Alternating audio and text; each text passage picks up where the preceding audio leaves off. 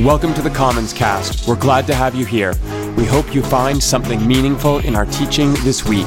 Head to commons.church for more information. I'm going to start off with a bit of an introduction. My name is Jim Cresswell, and I'm really thankful to be here tonight. And I want to introduce myself because I'm not actually really pastoral. I'm actually not on staff here. Every once in a while, I have the good fortune of being given the opportunity to come and share with you folks. You see, my role in the faith community, in our faith community, is that I'm actually a psychologist.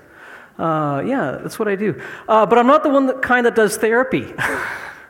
I'm a professor. I'm a researcher. My area is largely philosophy of mind. So I'm the kind of psychologist that if you want to talk to about getting better, I'll probably make you worse. So I'm privileged to be a faculty member at Ambrose University. It's where I instruct full-time in the area of psychology.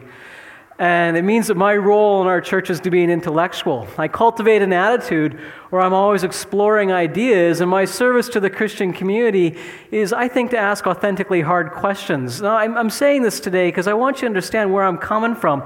I'm not coming from a place where I feel like I'm up here speaking with a position of authority of some sort. You see, I'm not a religious scholar, and I have no pastoral training, so I don't have much right to speak about anything beyond my own experience. And today I'm going to take us through a bit of scripture that I find perplexing, a little confusing. I'm going to push some pretty hard ideas out to you and see how you do. But what this means is, look, I'm just talking about my experience. I'm going through how I'm thinking about a section of scripture, but don't take my words as necessarily authoritative. You know what? Take what works for you and leave the rest. Can we move on and work that way? Yeah? Okay. So last Sunday, Bobby talked about Psalms 32 and confession. She talked about freedom that comes from being honest. And earlier we heard Elena talk about confession.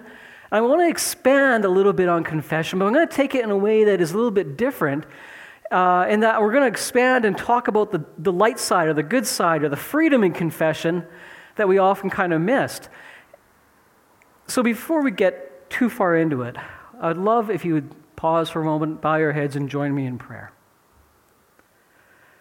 God of love and mercy, give us clean hands and hearts that we may walk in innocence and come to your eternal presence. Let us praise you in what we do and say today. God, we come before you to hear what you have to say, despite the imperfection in the vessels that are blessed to carry your message. Amen. So we're going to talk about a text called, from the book of Psalms, the Old Testament book, and it's Psalms 26. What I'll do is I'll read through the whole psalm, and then we'll spend the next little few minutes together kind of unpacking and talking about what's going on here. So here we go. Vindicate me, Lord, for I have led a blameless life. I have trusted in the Lord, and I have not faltered. Test me, Lord, and try me. Examine my heart and my mind, for I have always been mindful of your unfailing love and have lived in reliance on your faithfulness. I do not sit with the deceitful, nor do I associate with hypocrites. I abhor the assembly of evildoers and refuse to sit with the wicked. I wash my hands in innocence, and I go about your altar, Lord, proclaiming aloud your praise and telling of all your wonderful deeds. Lord, I love the house where you live, the place where your glory dwells. Do not take away my soul along with sinners, my life with those who are bloodthirsty and whose hands are wicked schemes and whose right hands are full of bribes. I lead a blameless life. Deliver me from and be merciful to me. My feet stand on level ground. In the great congregation, I will praise the Lord. So when Jeremy, lead pastor here, first told me that I'd be preaching this Sunday and I'd be preaching on Psalm 26, I read it with a fair bit of enthusiasm because I deeply resonated with the sentiment here. Look, I have lived a good life. Dang it. And there are people out there that don't get it, how good I've been and how good I am. And it connected. Look, we're going to go somewhere in a minute where you guys wait for it, okay? So I connected with this sentiment that I'm a bit of a victim, and maybe with a dash of self-pity thrown in there. And so I had this deep resonance until I read it aloud to the people who I love and love me the most. There we are. The one on your right is Natasha, my wife. And the one on the left is Ethan, my son. Both of these people, I'm insufficiently grateful for them. Natasha has made my life better in infinite ways, and Ethan has enriched my life in amazing ways. But you know, when I read Psalms 26, I had to remind myself of that good stuff because of these people, because they did exactly what you did. You know, these people are the core of who I am. And so when I read to them, they found the scripture a little funny. So when I first read, I have led a blameless life, what came from Ethan was kind of like a... When I got to, I washed my hands in innocence. What I got from both of them were kind of snorts, like the non-piggy kind. And I didn't even get through there's a second, I led a blameless life. I led a blame. And they started laughing at me, just like you guys. So before they laughed at this. And now my loved ones, they gave me a sense that maybe I wasn't being taken too terribly seriously here. And I think the thing is, it appears to me that those who are equipped to know me the best, they don't resonate in the confidence I had in my own piety and self-righteousness. Clearly, and awkwardly, something like you folks here, there was something funny about my claims to be a bastion of pure goodness. You know, I think those closest to us often bless us with the truth, whether we like it or not. And I think Natasha and Ethan both revealed something. You see, I think if we're all honest, it's pretty hard for any of us to claim that we have led a blameless life. I think it's pretty hard for us to say that we have always been mindful of God's unfailing love. Somehow, the psalm doesn't seem to line up with life in reality. So part of our confusion here could come from our background. You know, I'm a psychologist, I mentioned earlier, and one thing that psychologists are, one of the reasons I love being a psychologist is that we're really aware of the fact that humans are really bad at seeing anything. And what I mean by that is you have no direct access to the world. Everything you see or think you see is mediated. That is, it's shaped. And it's shaped through the background experiences you have. This includes reading the Bible, by the way. You know, anything we read or anything we look at can only be understood through the information that's available to us. So background experiences, traditions, and language especially, we bring this to bear whenever we look at something. Now, the Bible verses that we've just read, they would feel like arrogance and conceit, but these feelings come from the way that we're located in a particular historical space and time. You see, we look at this section of text through a very modern or late modern or postmodern lens. It's pretty individualistic. That is, we think about faith as often being about an individual relating to God. That's how we often think right now. The psalm, from this individualistic perspective, would be a prayer to God from an individual that feels like one's goodness is complete. You see, we would read a scripture like this today as someone that sees prayer as being about an individual soul communing with God. But you know, this way of reading this scripture would not have always been the case, and it's highly unlikely this was how it was read in the Old Testament times. Theologians, they point out that this piece of the Bible is likely a song that was sung as part of a religious ritual. That is, the meaning has something to do with the community, and we can't just take an individualist orientation to it if we're going to understand it. The priest would be who would be performing the ritual would say, "Vindicate me," and what the priest is doing is asking God to publicly declare that one is clean at the beginning of a religious ritual. It's spoken to the people present as much as it's spoken to God. So it's more like a demonstration to the present community that one is willing to be examined. The person performing the religious ritual is saying to God and the community at the same time, "Hey, I am willing to be examined and display rigorous honesty." This invitation of divine examination and demonstration of willingness to be what we would consider vulnerable on an individualistic mode, it does entail an expression of openness to feedback. It expresses how the community has a close relationship with God, and the priest, as a representative and part of that community, is demonstrating that the community trusts God like we today would maybe have a close friend that we trust for honest feedback. It is saying that people trust God to take a close look at them. See, what we're looking at here is a conversation about the courage to be completely open. This is a hard thing for us to do, and I imagine it was a hard thing for people to do several thousand years ago too. Because a lot of times we spend our time presenting ourselves in a favorable light. Have you ever felt like your insides don't match what you see on the outsides of others? Have you ever been scared that someone might see that difference? This psalm kind of raises this conversation, but does so in a way that's about a community coming together to face that fear. It's about collective openness. So here's where we get this radically different view that falls quite far from our individualist reading.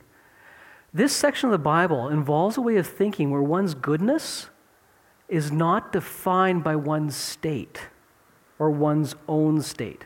This is a radically different way of thinking about goodness. Goodness and being good and being blameless in this particular context is defined by who one is with. That is, the goodness is defined by what group you're part of. The meaning of the text is that we can be open to examination because the priest and the rest of the community is together and they're with God. The priest expresses a willingness to be examined, knowing full well that association with God and the community that believes in God is going to protect him. So, in one way, we see a really beautiful picture of a community's loyalty to God, where they see themselves as collectively blameless. They rely on God's love and His goodness. It's a picture of a community that has integrity because of trust in God to examine them and to guide them, and it's not about one person having to prove him or herself. It illustrates a dependence on God who makes people good because He loves them.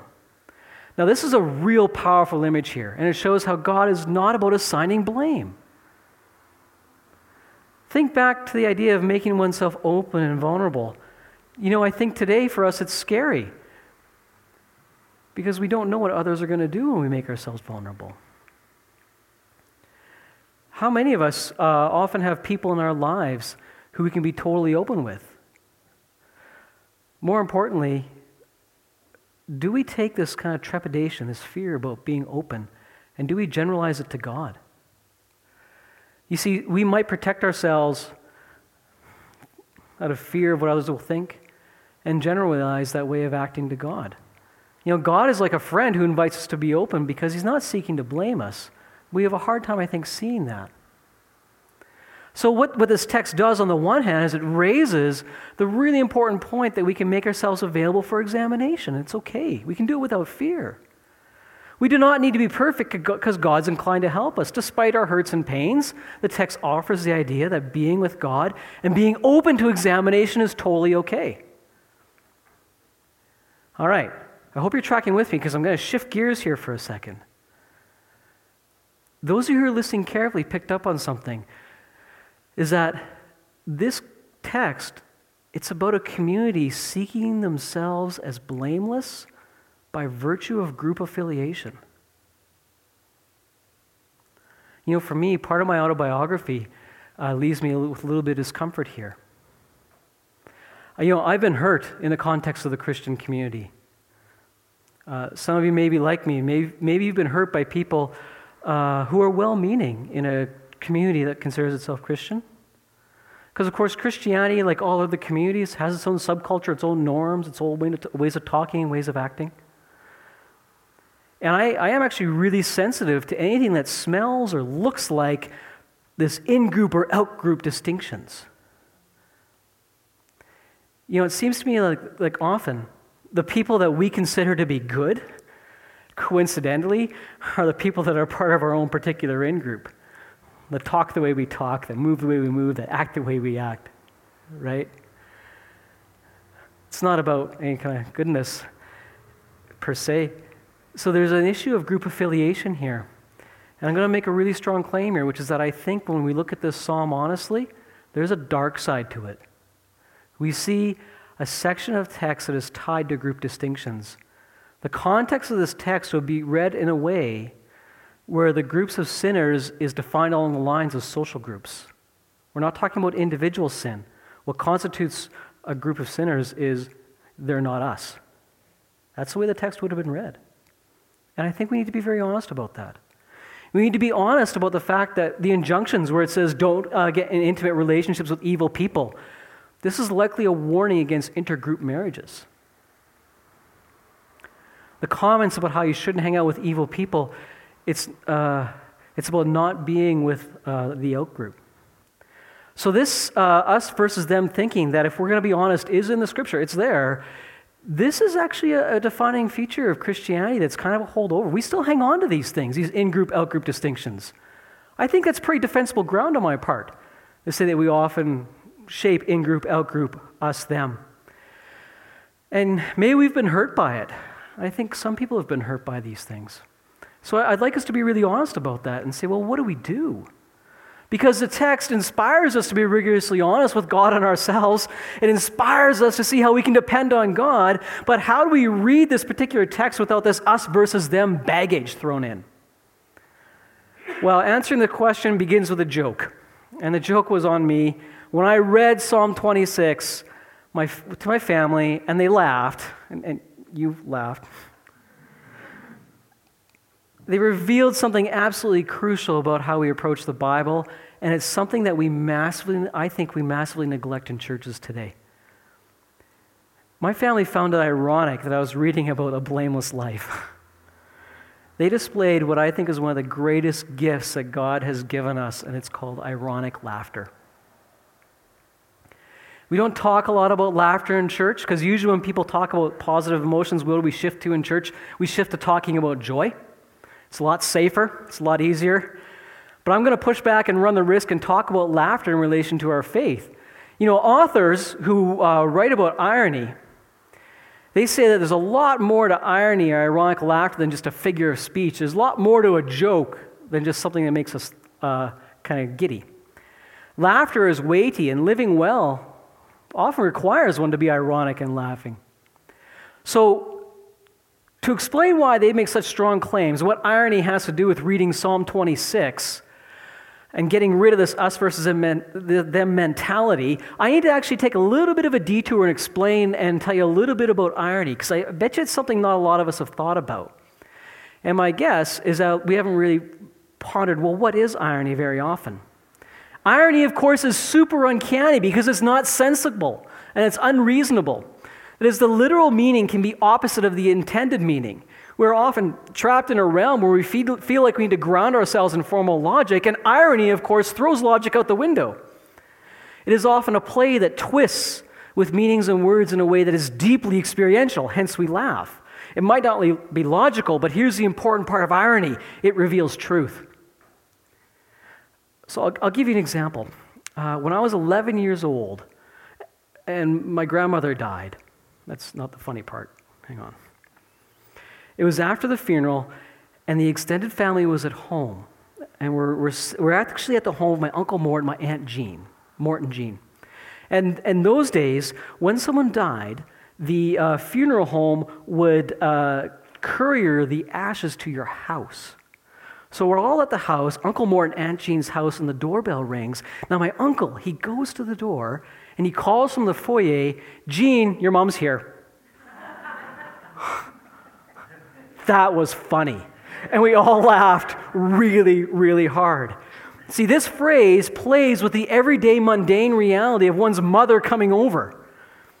And it brings it together with the shocking and crushing reality that we were all facing, which is the death of someone we loved. The fact that my uncle's claim is literally true is absurd and illogical in light of how what we really mean by someone coming over is not used to talk about dead people's ashes. So what distinguishes irony from other forms of humor and laughter is what it does in our lives. You see, irony is also deadly serious, and good humor is often deadly serious because of the way it reveals what's true, but we have a hard time expressing. When my family laughs ironically with me, it reveals the truth that I am not blameless and I am not perfect, just like the words imply. There's something revealed there. So familiar truths that we usually don't see because they're so unfamiliar to us, they're made less familiar with irony and laughter. It reveals hard truths about the kind of destruction without the kind of destruction that can come with hard truths. Irony is beautiful because it enables a kind of revelation that also regenerates. My uncle could make the joke, it revealed the truth that Grandma's dead, but it also gave us kind of life in that moment. There are a lot of truths that we don't want to face, and irony reveals these truths in a really unique way that's different from logical confrontation. Can you imagine if my wife and son had listened to me politely read those Bible verses, and then they put together a treatise or a dissertation or just a series of logical propositions outlining how I was not so blameless? What is that? That'd be deeply irritating. So irony, as opposed to argument, brings about a purposeful way of exposing illusion didn't raise my defenses. I could laugh along with my family in a way that I could not if they came to me with stone cold, heartless logic to say, this is why you're not blameless, and catalog my sins for me. Irony did that work. Irony introduces a real healthy form of humility into life. Ironic laughter equalizes people in a way that is significantly different from something like sarcasm, for example. Sarcasm also reveals truth, but it does it to put others down and hurt them. Ironic laughter has a different quality to it. It's marked by simple honesty about the realities of life. Irony puts us all on the same page. It equalizes us by revealing how we are all in the same predicament together. We all share a common human experience. We all experience death at some point, and my uncle allowed us to see the deeply serious reality that Grandma's dead. We laughed together and we regenerated together. It's an authentic humility. The trouble with irony is that it can feel really risky because it undercuts the hierarchies and it can challenge the stuff that we tend to take pretty seriously. The irony that I got from my family, for example, is a challenge to my piety. The humility that comes from irony radically challenges what we take for granted, which means it can be terrifying and dangerous as much as it is liberating, which is why we tend to move to talk about joy instead of laughter in church. We often think that there are things that should be taken seriously. For example, we often think the Bible is one of those things we have to take super seriously. Maybe we also have to take our Christian subculture pretty seriously, we think. Maybe not. Maybe we can laugh at it sometimes. It's easy to deceive ourselves into thinking that we're engaging in radical self-questioning when all we're really doing is smuggling our own prejudices. And these prejudices can feel super convincing, and irony is when we become aware of our own capacity for self-deception. I was unaware of my own self-deception in reading the text without reservation that I'm blameless. And irony made me kind of aware of this. Radicalness and something like a kind of detachment comes when we see irony in our life. It can be threatening if it touches on something that's treated with seriousness, like my grandmother's death, the Bible, or our in-group, but it can also give us freedom because we don't have to take ourselves so seriously. Think about your own life and the elegance of a joke that revealed truth. Think of how it can play with the stuff that you take to be sacred. Did it reveal something in a way that regenerated you? I think if you're honest, we all know the power of humor and laughter. We all know what it's like to laugh with people and feel that regeneration. It's perfectly okay to laugh at ourselves. And folks, here's where it gets odd, maybe. It's totally okay to laugh at God. God can take a joke. It's God. He can handle it. Okay? Irony opens us up to correction because we don't take our prejudice seriously, and God knows this. The person, the ironist, someone who's ironic, is fully aware that what you think might be absolutely wrong. Irony, and I think God knows this, gives us space for us to be aware that what we think about ourselves and the world could change. We may change one day. I think God's okay with that. Humility from irony means we accept our radical doubts and our own take on things, that it might be different. So folks, what I've done now, I've kind of taken some time, I talked about the scripture, a problem that I have with the scripture, and I talked a little bit about irony. What I want to do is go back to the psalm and take another look at it. It raises the point that we can make ourselves available for examination. We don't need to be perfect because God's inclined to help us in a situation where we are not perfect. Despite our hurts and pains, the psalm offers the idea that God is there and being open to examination is okay. Now, the reason that I went to irony is that these great messages are tangled up with identification between in-groups and out-groups. So if we read it with a sense of irony, we can keep the good and get rid of the stuff that we need to move on from. So let's go back to the issue of what it feels like to be examined. You know, when my family made fun of me as I read the text, I wasn't ashamed. You know, when we can laugh at ourselves, we don't need to be ashamed, and irony is the opposite of shame. We can laugh at ourselves as we read the text because it ironically reveals that we're not blameless. There's something kind of funny about us reading it. Me reading, I am blameless, and it reveals my own inadequacies, that of course I'm not blameless. We don't have to be ashamed of them, of these inadequacies, because we're asking God to examine us. And think about this. Asking God to examine you is an ironic request. Look, folks, God knows. You say, examine me, God. He knows what's there. Right? There's nothing that can stop him from loving you despite that. Irony involves this willingness to be examined while retaining the hope. You know, because the examination, when we open ourselves up to God in irony, it's not about passing or failing. It's not that kind of examination. The ironic reading brings us to self-acceptance. We can imagine wanting to be better and knowing that God is working with us. So let's come back to this part of the text where it talks about being blameless because of the people we hang out with. Now remember, I highlighted some good stuff here in case you forgot. I abhor the assembly of evildoers, and I refuse to sit with the wicked. Lord, I love the house where you live, the place where your glory dwells. Do not take away my soul from the sinners, my life with those who are bloodthirsty, and whose hands are wicked schemes, whose right hands are full of bribes. You know, this text is referring to people of different groups as evildoers, sinners, and my personal favorite, bloodthirsty. Think about the claim that we're supposed to avoid evil persons. This is kind of ironic because, you know, we have to judge someone else as being evil if that's the case. And look, I think we're all, there's just as much evil in me as there is in anybody else, if I'm going to be honest. What do we do with this characterization of another group when we see that, today we dwell in a pluralistic world where these types of characterizations are tied up. When you hear these out in the media, these are tied up with hate and violence, these types of words. What do we do with the temptation to read this text as giving us license to distinguish us from them? Well, we read the text ironically, and we read it as an exaggeration of our own inclination to judge others. We say, hey, look, the text does this, and guess what? I kind of do that too. And the irony in this text is that it uncovers the judgmental parts of us that we want to work on. What is even better is that we can read the text together, and we can all laugh together. The irony that we recognize that fellowship with others in this temptation, and we want to work and get better despite ourselves, you can read the text and it can still reveal something. So folks, I hope you survived here, and I haven't been too dense.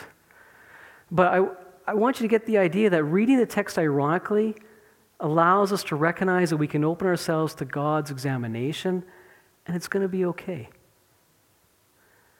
We can read the text, and it reveals our own biases, or it reveals our own hurts that we don't have to be ashamed of because we're working on them, and we're human like everybody else. Turns out everybody's human, and ironically, God still loves us. So folks, kind of three main points. If there's nothing that you've picked up, what I would love for you to pick up are three main points. One, you can open yourself to be examined by God. Two, You do not need to be afraid or ashamed because you're part of God if you're willing to be there. 3, you don't have to take yourself seriously. And laughter, even with the Bible, is a good thing. So, I'm a professor, so are there any questions? We don't do that here. But if you'd like, you can join us at Midtown Pub after the service, which to my understanding, you head down the road and turn left? On what street? I hear a lot of things. Whatever it was, you go there and turn left. If you'd like someone to pray with you after the service, there's people that are happy to take the time. I've spoken with them. They're nice, trust me. Look for a tag that says prayer team. So what I'd like to do, folks, I want to finish with a prayer from St. Thomas More. And it's called The Prayer for Good Humor by St. Thomas More. So will you bow your heads with me, please? Grant us, O Lord, good digestion and also something to digest. Grant us healthy bodies and the necessary good humor to maintain them. Grant us simple souls that know the treasure of all that is good and don't frighten easily at the sight of evil, but rather find the means to put things back in their place. Give us a soul that knows not boredom, grumbling, sighs, or laments, nor excuses, nor stress because of that obstructing thing called the eye. Grant us, O Lord, a good sense of humor. Allow us grace to be able to take a joke and discover in life a little bit of joy, and to be able to share it with others. Amen.